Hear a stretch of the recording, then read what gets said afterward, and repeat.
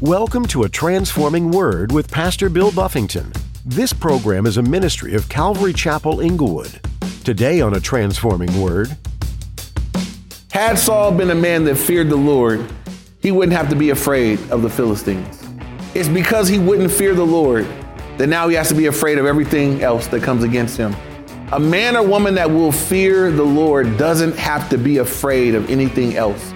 And so I would just challenge us here. If you find that you're privy or you're given to fear a lot, just back up a few steps and make sure that you're walking in the fear of the Lord. There's great confidence for the man or woman that just walks in the fear of the Lord. God, I honor you with my life. We see on the news things happening daily around the world that make people afraid to walk out their own front door.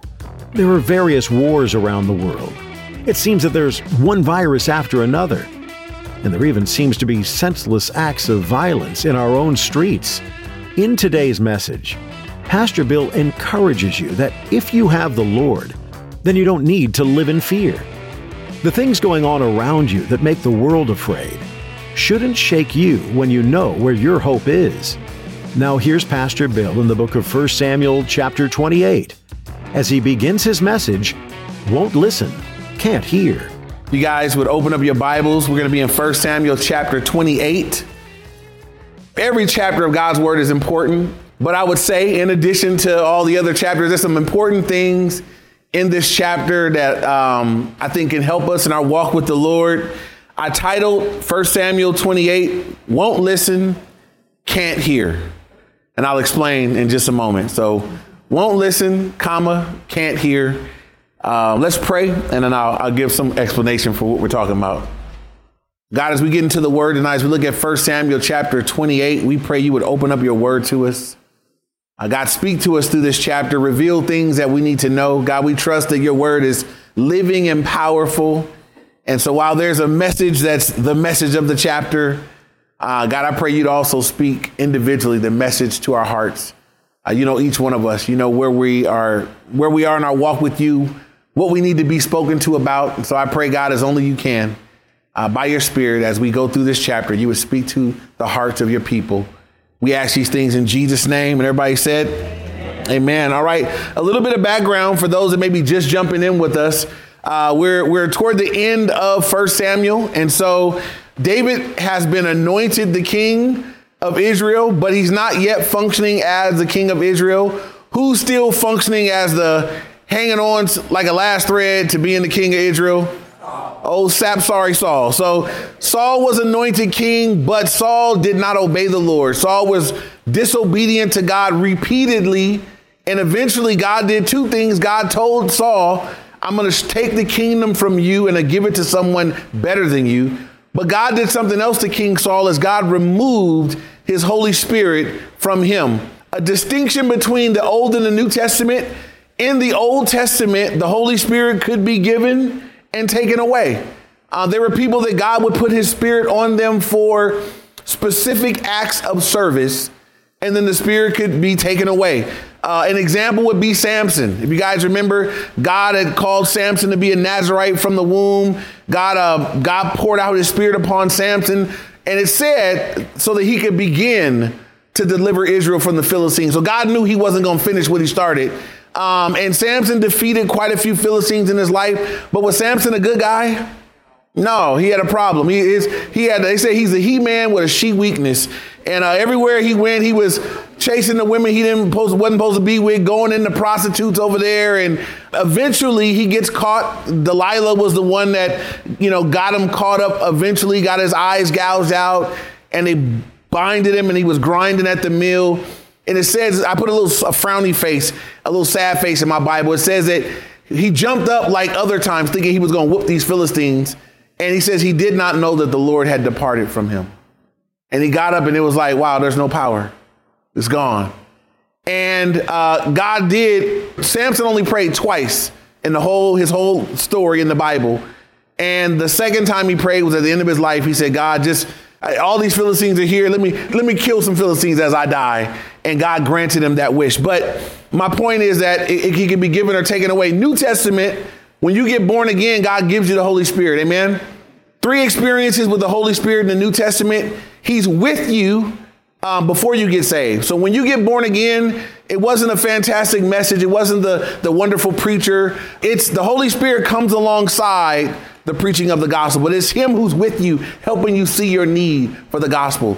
So it's if you remember maybe hearing the gospel or hearing the Bible studies and all of a sudden you heard it this one time and you said, man, it all clicked. That was the Holy Spirit. That the Bible says that's his job. He's with us, helping to reveal our need for Jesus as the Savior. Then as soon as you confess your faith in Christ and you believe, the Holy Spirit comes to dwell inside you. Amen. And he's never leaving. He's with you forever. It's the down payment that you belong to the Lord and God is coming back for you.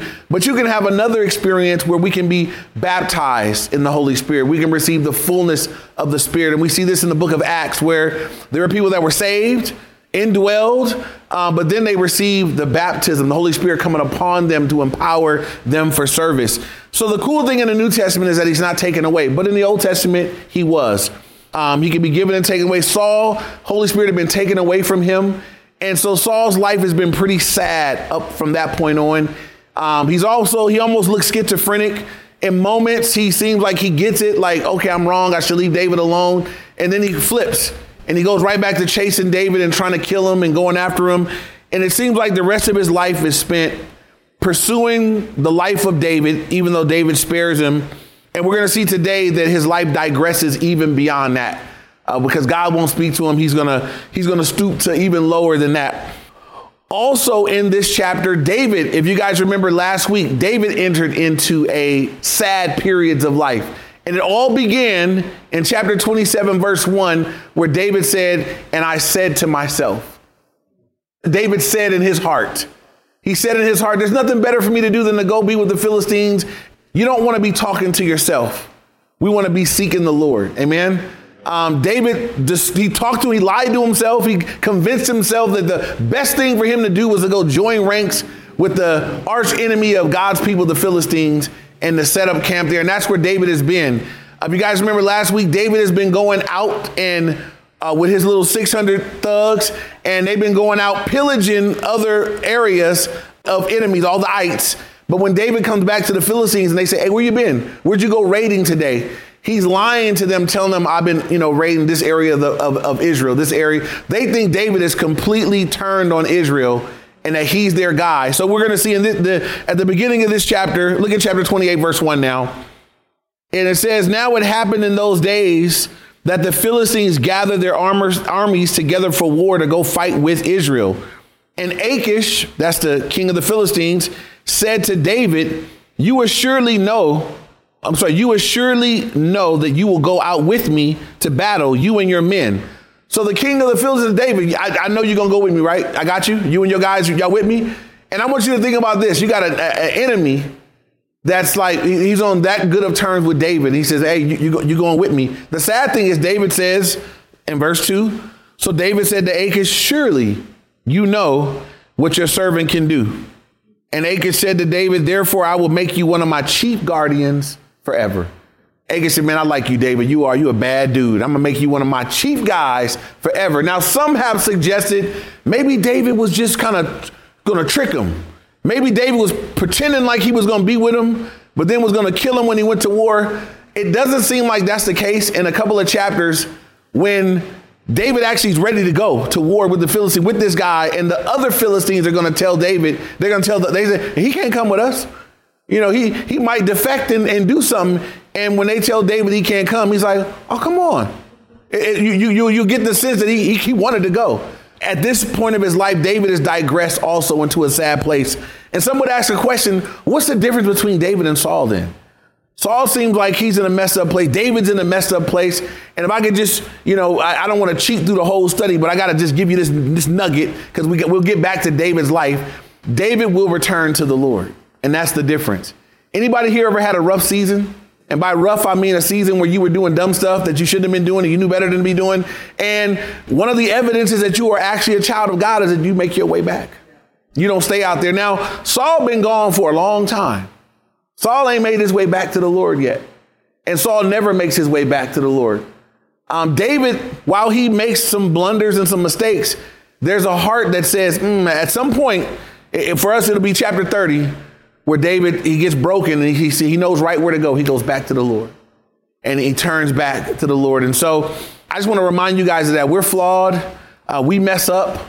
And while we're looking at the mistakes of others, it's important for us to reflect on our own frailty, the fact that we make mistakes as well. So we're going to leave David at verse 2. And it's kind of like a good, I don't know if you guys, there's some shows that I watch with my wife, and some of these shows do a great job, but like they give you enough information to cliffhang you. And they're like, no, I want to see the rest of that. Well, we'll see the rest of 28 and 29, that first two verses. Now we move in verse 3 to the life of Saul. So let me explain why I titled the chapter, Won't Listen, Can't Hear. We look at David's life, but we're looking specifically now at Saul. There was a point where Saul had a relationship with the Lord, it seemed. There was at least a point where God was speaking to Saul very clearly. And Saul wouldn't listen. God said, Saul, I want you to go and destroy the Amalekites, utterly destroy them. And Saul wouldn't do it. And he made excuses for why he didn't do it. He blamed the people. He blamed everybody except himself. And so now there comes a point where God won't speak. So I titled it, won't listen, can't hear. I had this analogy in my mind. If someone were instructing someone that's, shooting, and they say, man, you got to put your ear protection on when you go shooting. And let's say somebody just won't take that counsel. No, they just start shooting guns and not putting on ear protection. If you won't listen, after a while, you ain't gonna be able to. You ain't gonna be able to hear. The ability to hear is gonna be removed because you wouldn't listen when you could hear. And spiritually, that can happen to us. That God is saying, right now, I'm speaking to you. You hearing me? Count that a privilege.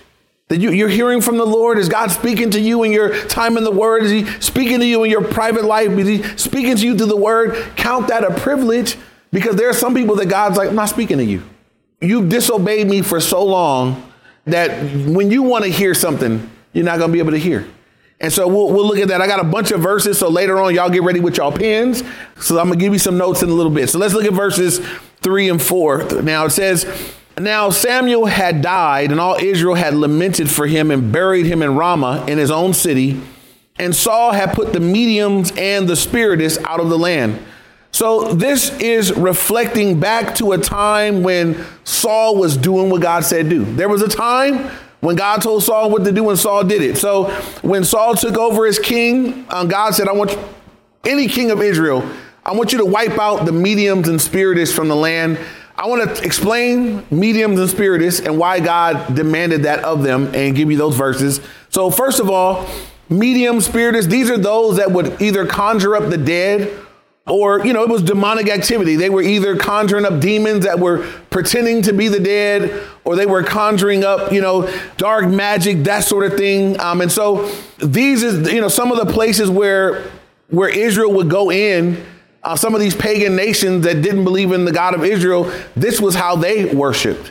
They didn't seek the Lord. They went and sought the medium or the spiritist to conjure up demons and to delve into that. And I want you guys to know that that is very real. Angels are real. God is real. Satan is real. Demons are real. And some people are intrigued by these things. They recognize that there's power there. The power that we want to be connected with is God's power. That's the power that you want to seek. That's the power that you want to be excited about, that you want to be inquiring about. You don't want to be fooling around with Satan and his power, because everything about Satan is bad. Satan is a liar. He's a thief. He's a murderer. He comes to steal, to kill, destroy. There's nothing good that comes. As a Christian, should you be doing horoscopes? No, absolutely not. Right? Why would you? If you're going to be seeking something unknown, you want to get it from God, because even if Satan tells you something, he's a liar. So I've had people, can a demon speak through people? Yes. Right? Satan is a counterfeit. Does God speak through people by his spirit? Absolutely. And Satan will speak through people too. Here's what Satan knows: the past. So someone say, I went to this place and she knew my grandma. She knew all this stuff. Yeah, the devil was around with your grandma. Right. But now you put faith in this person because they drew up some information from grandma, and you're letting them now lie to you about the future. My proof that ain't no tarot reader, palm reader, any of them, my proof that they don't know nothing is, if you could really know the future, they'll all win the lottery, and they wouldn't be saying, I'll read your palm for $5. right? They wouldn't be at the beach saying $5 palm reading. They wouldn't have a neon sign that say come in. And if they could just know the future, they're offering to give you your numbers. Go get your own numbers. You know what I mean? You wouldn't have to be here. You wouldn't even need this little crummy job. And so anyway, that's I digress. What God demanded of Israel when they went into the land was to put them out. Why? Because God he didn't want his people seeking these things. He didn't want his people wrapped up in these things. And it is one of the ways that Satan will attach himself to God's people. People wonder, how do people get possessed? How do those doors get open? People do dumb stuff. People get curious. People go into places where they shouldn't go. People start seeking things they shouldn't seek. I've dealt with people that have been demon possessed.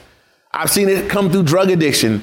I've seen it come through, direct contact. There was a young man that was in my youth group and found himself demon possessed. And when we got all unraveled and all done, I said, what happened? He had a breakup with some girl and he was trying to get back with her. And he thought she was cheating. And he went and did someone that does sanctity of voodoo. He's opened himself up to demons to find out if this girl is cheating on him or not. And then he got demons. So whether she's cheating or not, you got a raw deal, homeboy, So and I'm telling you, this took years of his life to unravel because they didn't know if it was schizophrenic, if it was a mental condition. It ended up for him that it was demonic and that he was delivered and God cleared his mind. But it's very real and it's something that you don't want to be fooling with or playing with. And so God had commanded his people how to deal with it. If you want to write these verses down, write down Leviticus chapter 19, verse 31. And I'll read it to you real quick. Leviticus 19, verse 31. It says, give no regard to mediums and familiar spirits. Do not seek after them to be defiled by them. I am the Lord your God.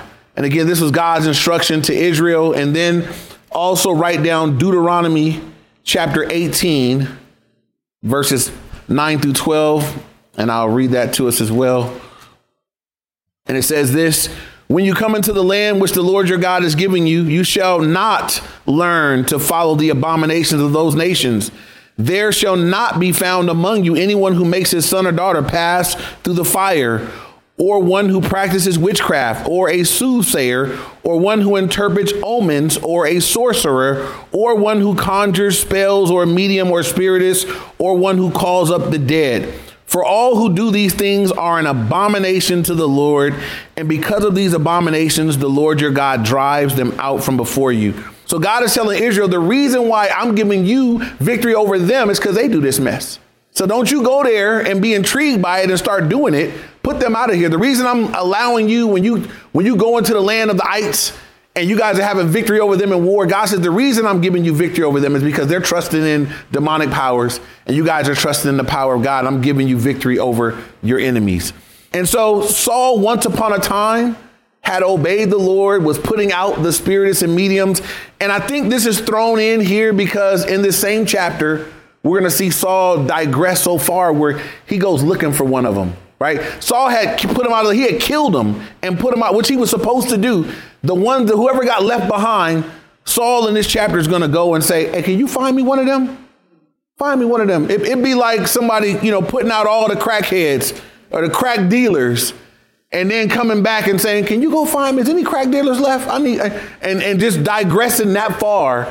That's what we're going to see in Saul's life in this chapter. So verse 4 now it says, then the Philistines gathered together and came and encamped at Shunem. So Saul gathered all Israel together and they encamped in Gilboa.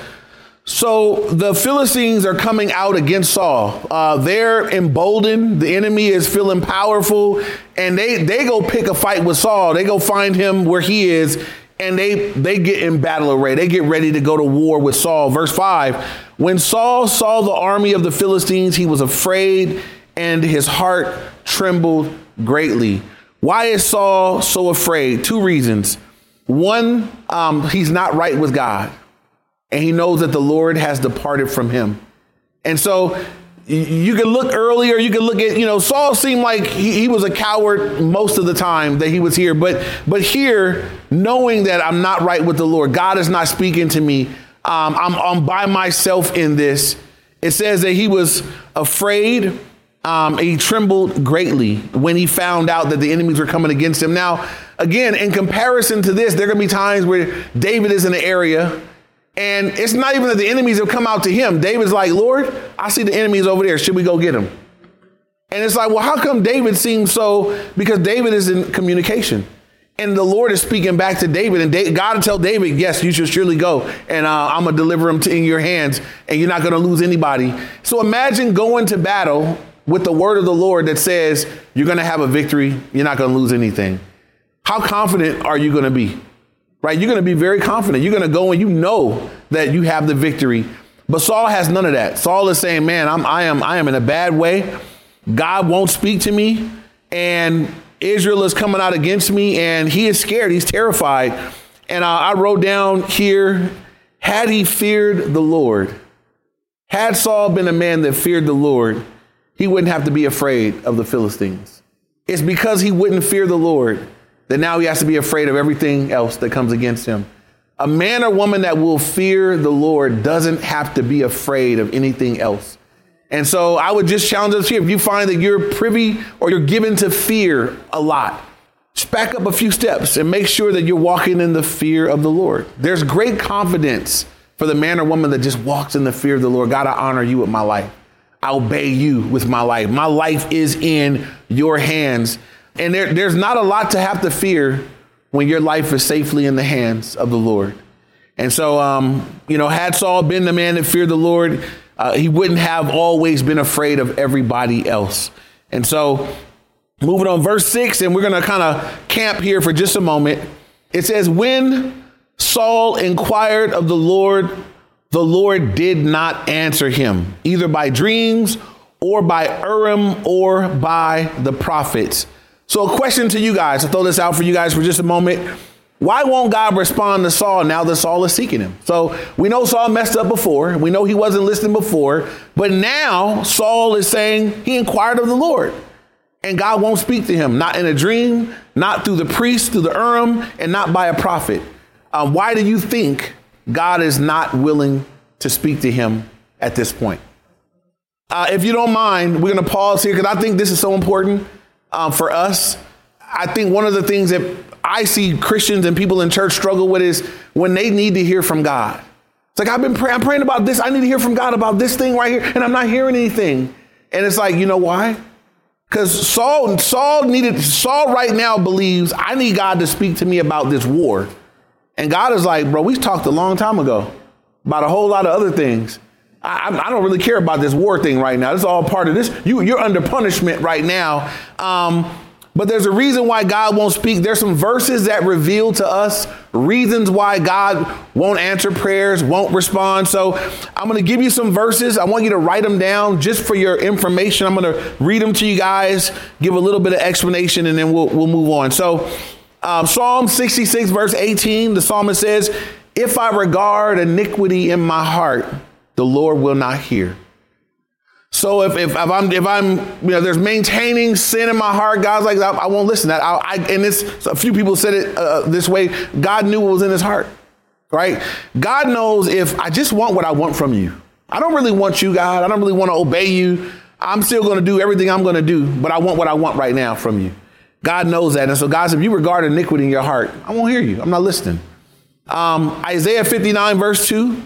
I guess verse 1 and 2 always go together. It says the Lord's hand is not shortened that it cannot save, nor is his ear heavy that it cannot hear, but it's your sins that have separated between you and your God. And then verse 2 says, but your iniquities have separated between you and your God, and your sins have hidden his face from you so that he will not hear you. It's not a matter of his ability to hear. He won't hear.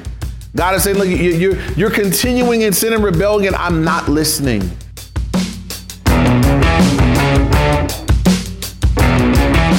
Just heard a transforming word brought to you by Pastor Bill Buffington. 1 Samuel is where we've been reading, and there's so much to take away from this book. Did you realize that many of the Psalms were written during the time that these events were happening? For much of this book, David was running from Saul. Wouldn't it be strange to be an arch enemy of your best friend's dad? Even though you didn't do anything deserving of death, you feel like a fugitive. And somehow, you found yourself in this situation where you're running for your life. This was much of David's existence in the book of 1 Samuel. He was doing great things, but King Saul was jealous of him and felt threatened by him. So he wanted to remove David completely from the upcoming kingship of Israel. Do you feel like you're on the run, undeserving of the circumstances you're in?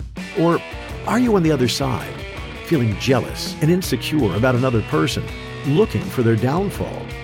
In either case, these two men needed God's help. One chose to rely on God, and the other turned away. Which direction will you choose? If you like the message you just heard, we're so glad.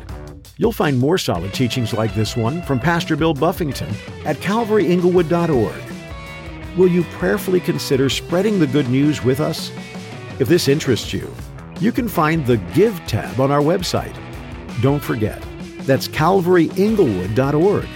This ministry is an outpouring of Calvary Chapel Inglewood. Thanks for listening today to A Transforming Word.